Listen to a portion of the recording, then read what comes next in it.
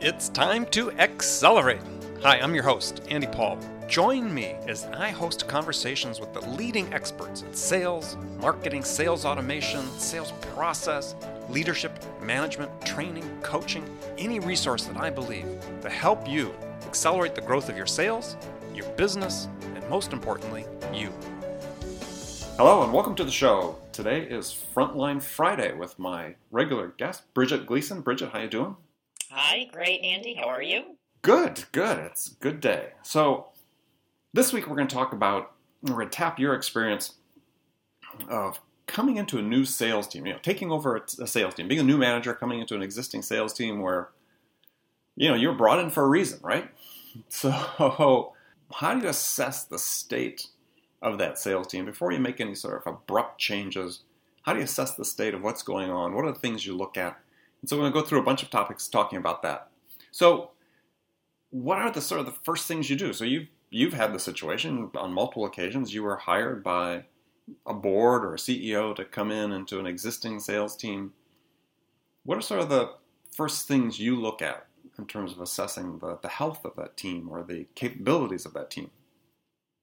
Yeah, it's a good question. And as you said, I can think of just my last three, the role I'm in currently at Sumo Logic, as well as the previous two. It was coming into an existing team. So there was a team in place. It was often driven by the board saying we need to bring in a new leader or a different leader or an additional leader. And their expectations are always, what are you going to do now? What can you do fast? What can you do?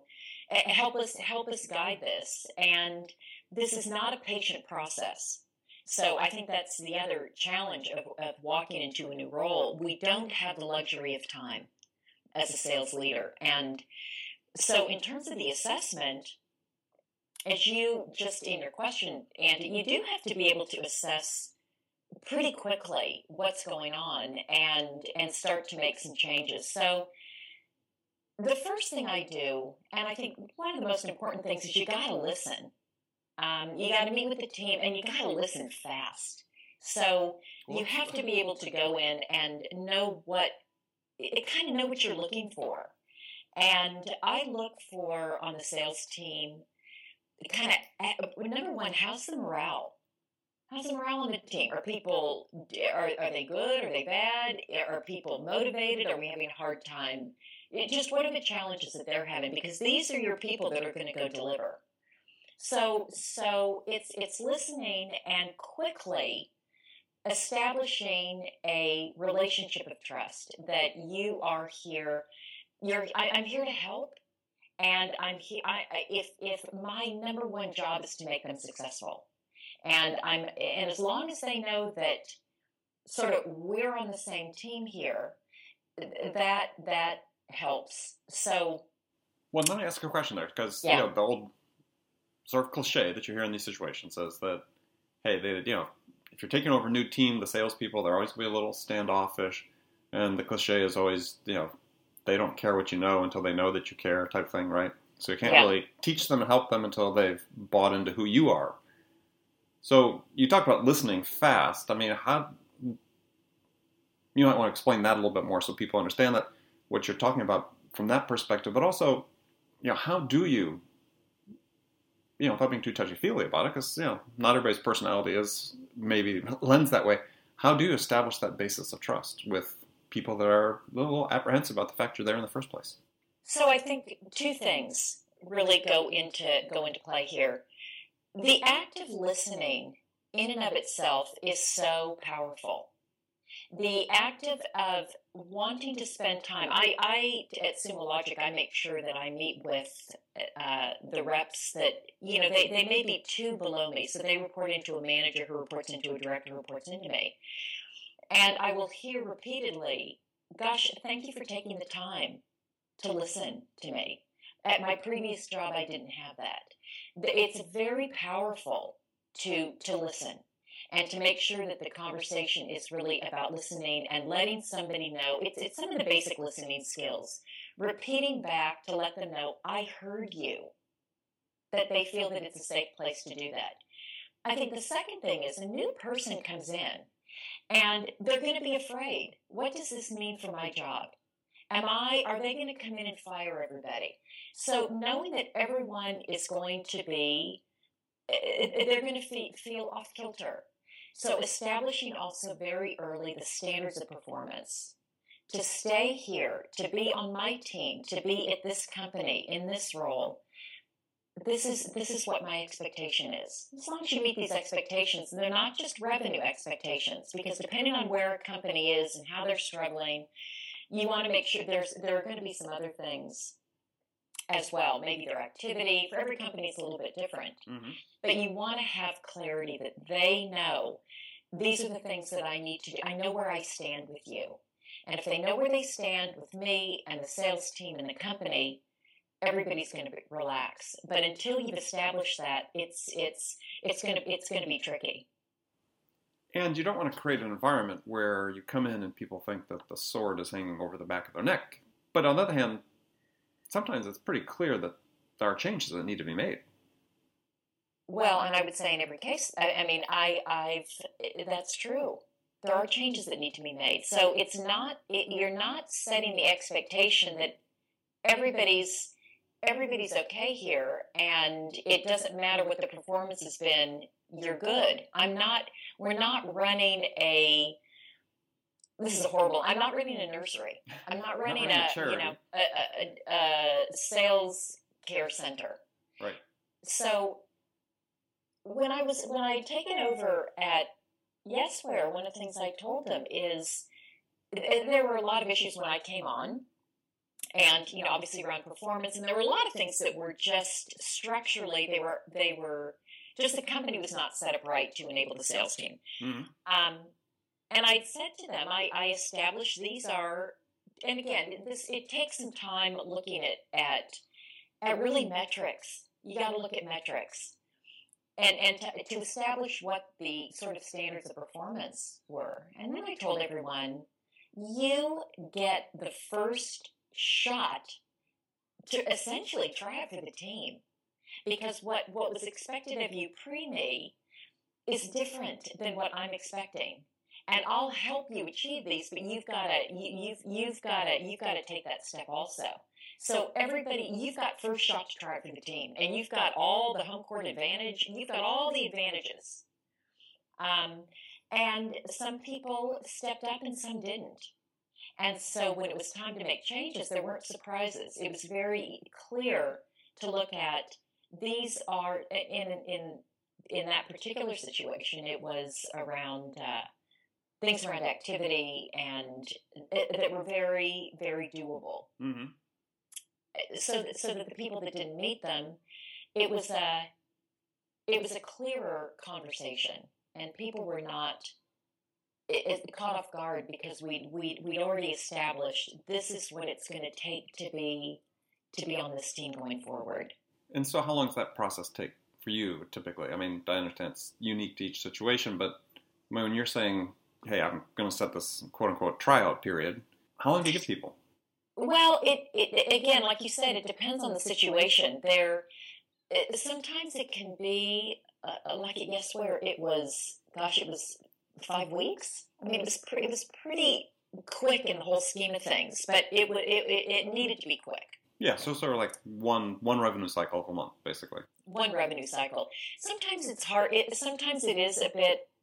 Sometimes it's a bit harder to unravel. And so then in certain situations, it may take a little bit more time to figure out, okay, what's going on here? Are there other factors at play? Is it a good product market fit? Are we getting the support that we need from sales operations or marketing or product or, whatever it is? Again, you still have to set the base level. This is what I expect from you. And I'll tell you, Andy, I say these things, and it's probably good for the audience to know. It's hard to do, and I would say in certain situations, I've been better at it than others. So I don't always give myself an A in my ability and timeliness of doing this. So I just, as I say it, I look at my own performance and think, gosh, like let's take Sumo Logic for example. We're making a lot of it's a really high growth company. We're growing fast. It's an awesome team, like a really ambitious, motivated team. So I feel good about the team that's in place. I don't feel like I need to make changes with the people in the seats, but unraveling some of the other changes that need to be made in order to enable them. I now 3 months in feel that I understand what they are. And now getting to the place, some of them are within my sphere of influence. Some I just need to be influential. So it can take some time to unravel. Interesting. Okay. Well, let's stick with people for just a second, because you're raising an interesting point, and I think for business owners, sales leaders, so on that are listening to this, is that let's say you had a 5-week period of time where you're evaluating these people, they had this quote unquote trial for the team, is when you get to that end of that 5 weeks and you really don't have an answer. Don't you really have an answer? I think that's one of the things that people really struggle with, is that people are sort of on the fence, right? We're on the fence about this person. We still think maybe they can do it, but they haven't really done it yet. But gosh, it seems like maybe they could. Maybe if we just keep trying to optimize the situation for them. How long do you go about that before you just say, hey, there is a reason we're uncertain, and the uncertainty is the answer that maybe this person needs to seek a change somewhere? I am, so in my situation when I'm talking about trying to unravel, it's not so much about trying to determine, is this the right person in the seat? And I think what I look at, Andy, like when you talk about being on the fence, it's why measuring activity and what people are doing, and a conversion ratio from, let's say, initial call to, we have discovery calls here. We're selling to a technical audience, trying to understand what the technical requirements are, moving into a POC or a trial. I've got to look at how are they doing along this, the buyer's journey and the sales cycle. And if you track that, you can see people that are making progress and people who aren't. So the first thing is are they doing the things that you're asking them to do just from an activity standpoint, and being really clear about what the expectations are. Mm-hmm. So if they're doing that, if they're not doing that, you've got a non-starter. That's super easy. Yes. They're not doing what I've asked, or they've got a bad attitude, or it's a work ethic issue. Then second, if they're doing what you're asking, but you're finding they're just not able to move between like the initial interest to a discovery call to a POC, and we've given them coaching and training and they're not getting it. Then you can say this, and I've had that situation. This is not a good fit. And despite how hard you're working and acknowledging you're doing you're working hard, something's not clicking. There's not a sales job fit. And those conversations are also, I think, very, you can come at it as a sales leader from a position of support and in the best interest of your rep, which is you're doing the hard work. Go, let's find a place for you where you can be successful. Right. Somewhere else. So yeah, somewhere else. I mean, maybe there's a position within the company, but sometimes there's not. The company, right? Not to be hard-hearted about it, but yeah, I think for so many managers, it's never good to have to tell someone that they're not a fit, that they need to go somewhere else. But on the other hand, you make it worse by letting the situation prolong itself. And the numbers are telling them it's not a fit. Yeah, when you have the data, make the decision, take action, right? Because you're not helping that person, and you're not helping yourself either, because you've got a slot that's not filled with somebody that could produce. And you're not helping the team in general. A players want to work with A players.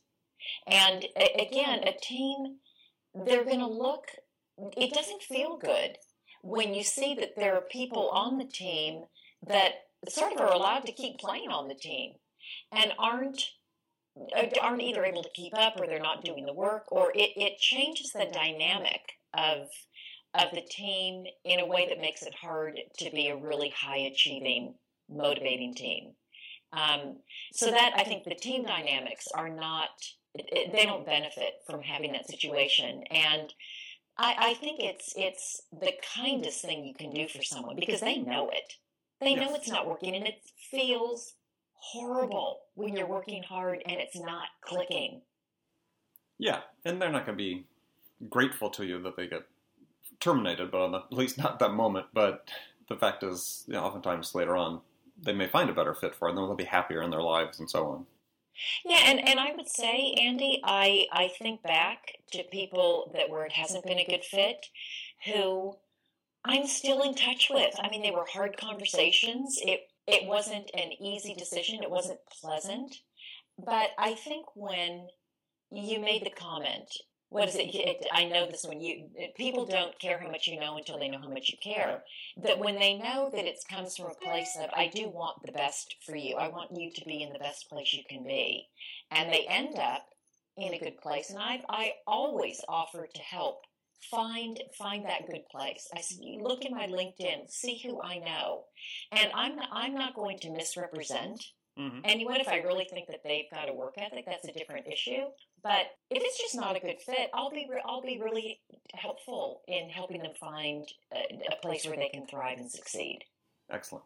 Okay, we're going to take a short break. When we come back from the break, we'll talk more about what are the steps you take when you first come in to take over as an existing sales team as a new sales manager. Hi, this is Andy. Connect and Sell is used by sales reps at nearly 1,000 companies, including hundreds of technology startups and several Fortune 500 companies, to overcome the challenges of getting prospects on the phone. Companies using Connect and Sell grow their revenues faster by enabling their sales reps to have more sales conversations in 90 minutes than they could otherwise achieve in an entire week.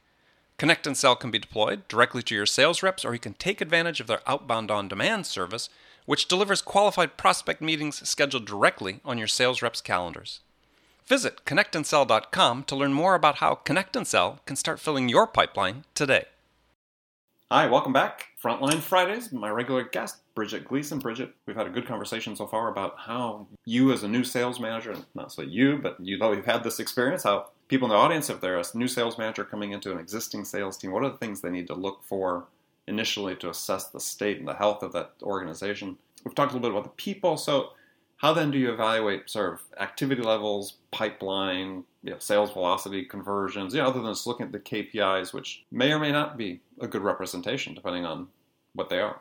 Well, that's a really good question. I mean, that's the first place I go. It's the first place I go is what's the team doing? What are the conversion ratios? What percentage of the people are making plan? If you've got 50% making it, 50 not, that tells you one thing. If you've got nobody making plan, that tells you something else.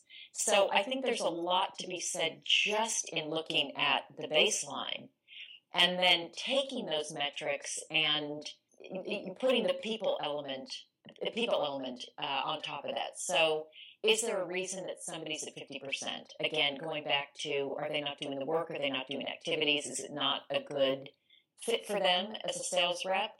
But in my opinion, I'd love to hear your thoughts on this, Andy, because you've been in the situation as well.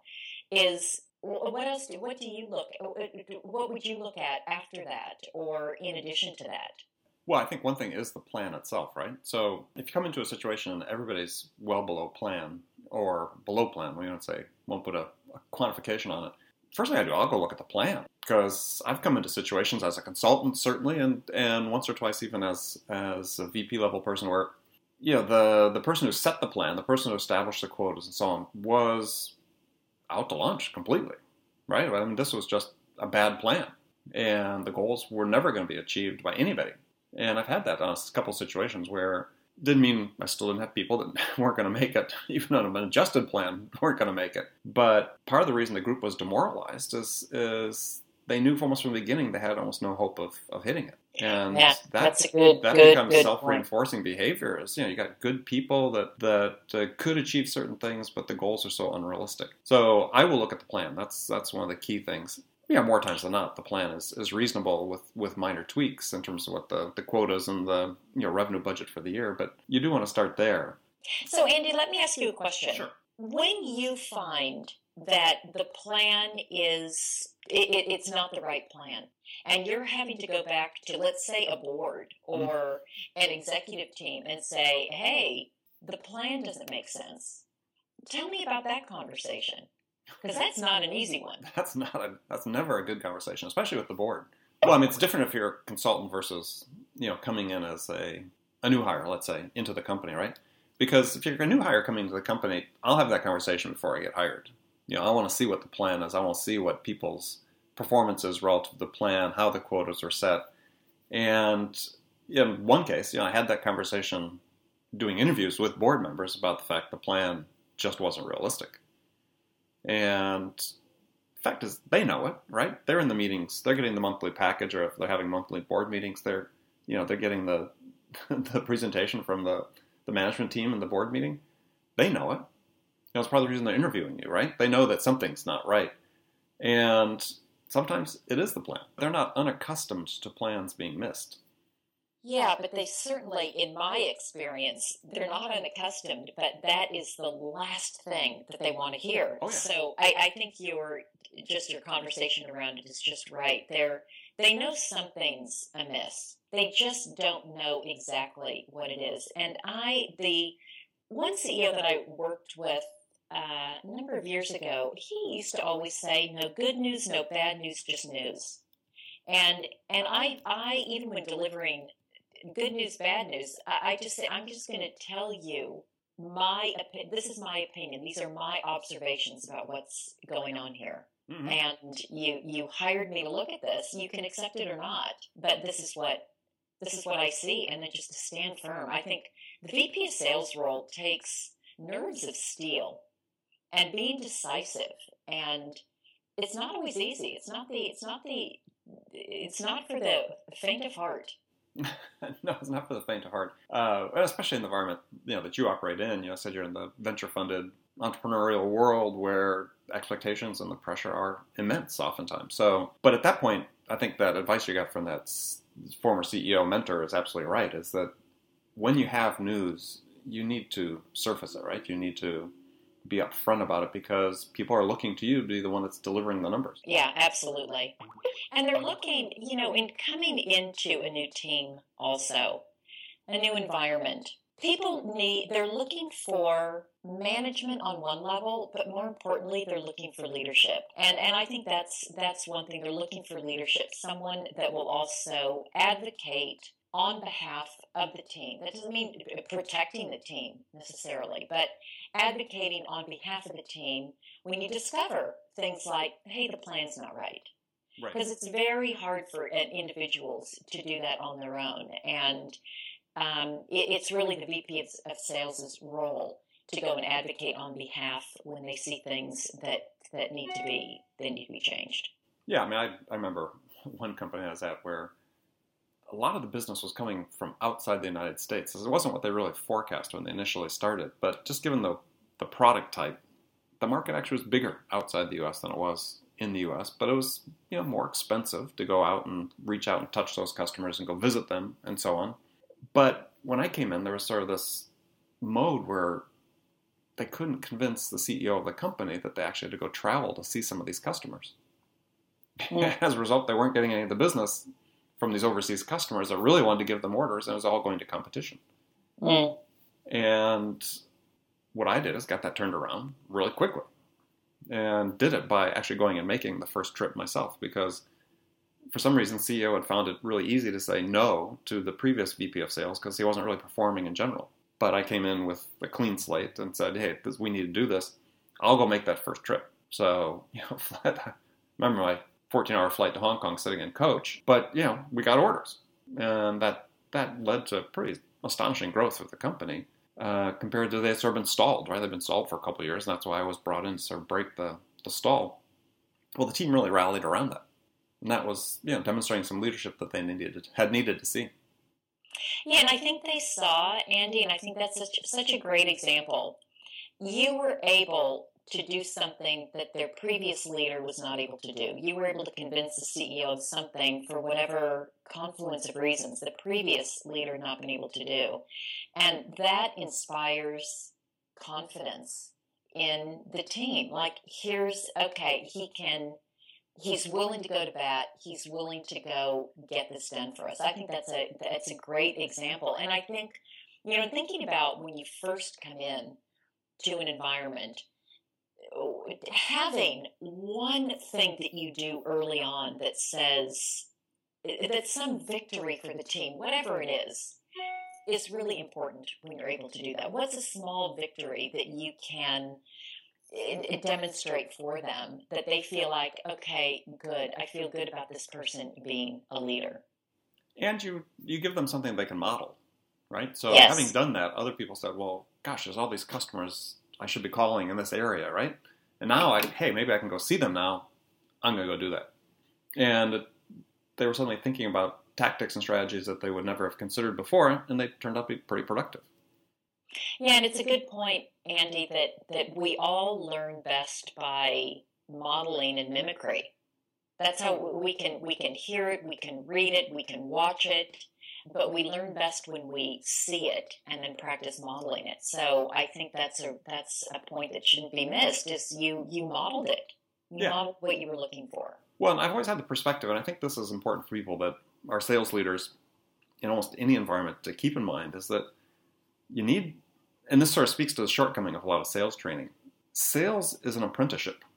So think about apprenticeship in the way that we sort of read about it in history classes or maybe in English classes, reading Charles Dickens about, a character being apprenticed to a craftsman.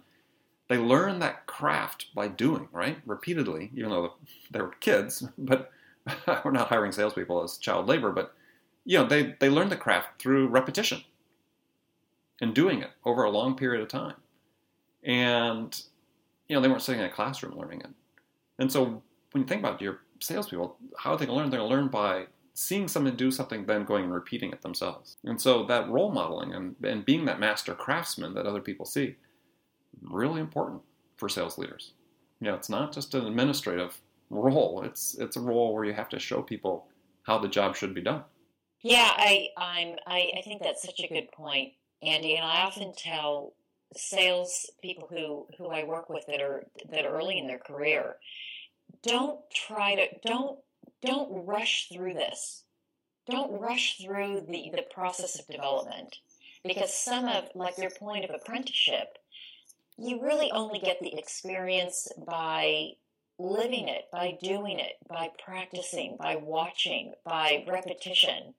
And you can only fast track that to a certain extent. So just in some ways they need to be patient in the development in their own professional growth. And I said, you'll learn more if you are willing to be in it every day and learning every day and picking up what you can every day than trying to rush through to get to the next promotion or the next company or the next whatever. Just realize it's an apprenticeship. Oh, absolutely. And I look back in my career, and there were certainly temptations to, like there are for every salespeople, to go pursue that next sort of shiny thing, opportunity. But there were two occasions in my career where I deliberately stayed longer than I might otherwise have because of what I was learning, and then able to then take that to the next position and apply it and be much more qualified and for the next role and get many more opportunities at that level because I'd spent that time and invested in learning myself. Well, and I've said this to my team before, is there are sales reps who've been selling for 5 years that have 5 years of experience. And there are sales reps who've been selling for 5 years who are first-year sales reps year after year after year, mm-hmm. because they haven't taken the time to learn and grow with each job or each year that they're selling. And sometimes when you just hop around, you actually just end up doing the same job over and over, and you aren't experiencing the growth that you could if you did stay with it. And I'm not saying that means you should stay with something for 5 years. I'm just saying that you don't assume that selling for 5 years is the same thing as having 5 years of sales experience. Right. And the growth that we talk about, too, is not just being promotable, right? Moving from a sales rep to a sales manager's job. It's the growth within the position to be more capable, to be able to handle a broader range of sales situations, to maybe handle bigger sales, right? More complex sales. That growth can manifest itself in many different ways. It's just not about being move from being a sales manager or a sales rep, to a sales manager. Yeah, 100% agree. 100% Yeah. agree. Okay, well, good. Well, appreciate the time today. Next time we come back, we'll talk about, again, coming into a new team, how you assess customers, because that's really an important part of it. Assess the pipeline, assess the health of the business itself, and we'll take it from there. Wonderful. Looking forward to it, Andy. Well, good. So until next week, this is Andy Paul on Frontline Fridays with my regular guest, Bridget Gleason. and we'll talk to you then. Good selling, everybody. Thanks for listening to the show. If you like what you heard and want to make sure you don't miss any upcoming episodes, please subscribe to this podcast on iTunes or Stitcher.com. For more information about today's guest, visit my website at andypaul.com.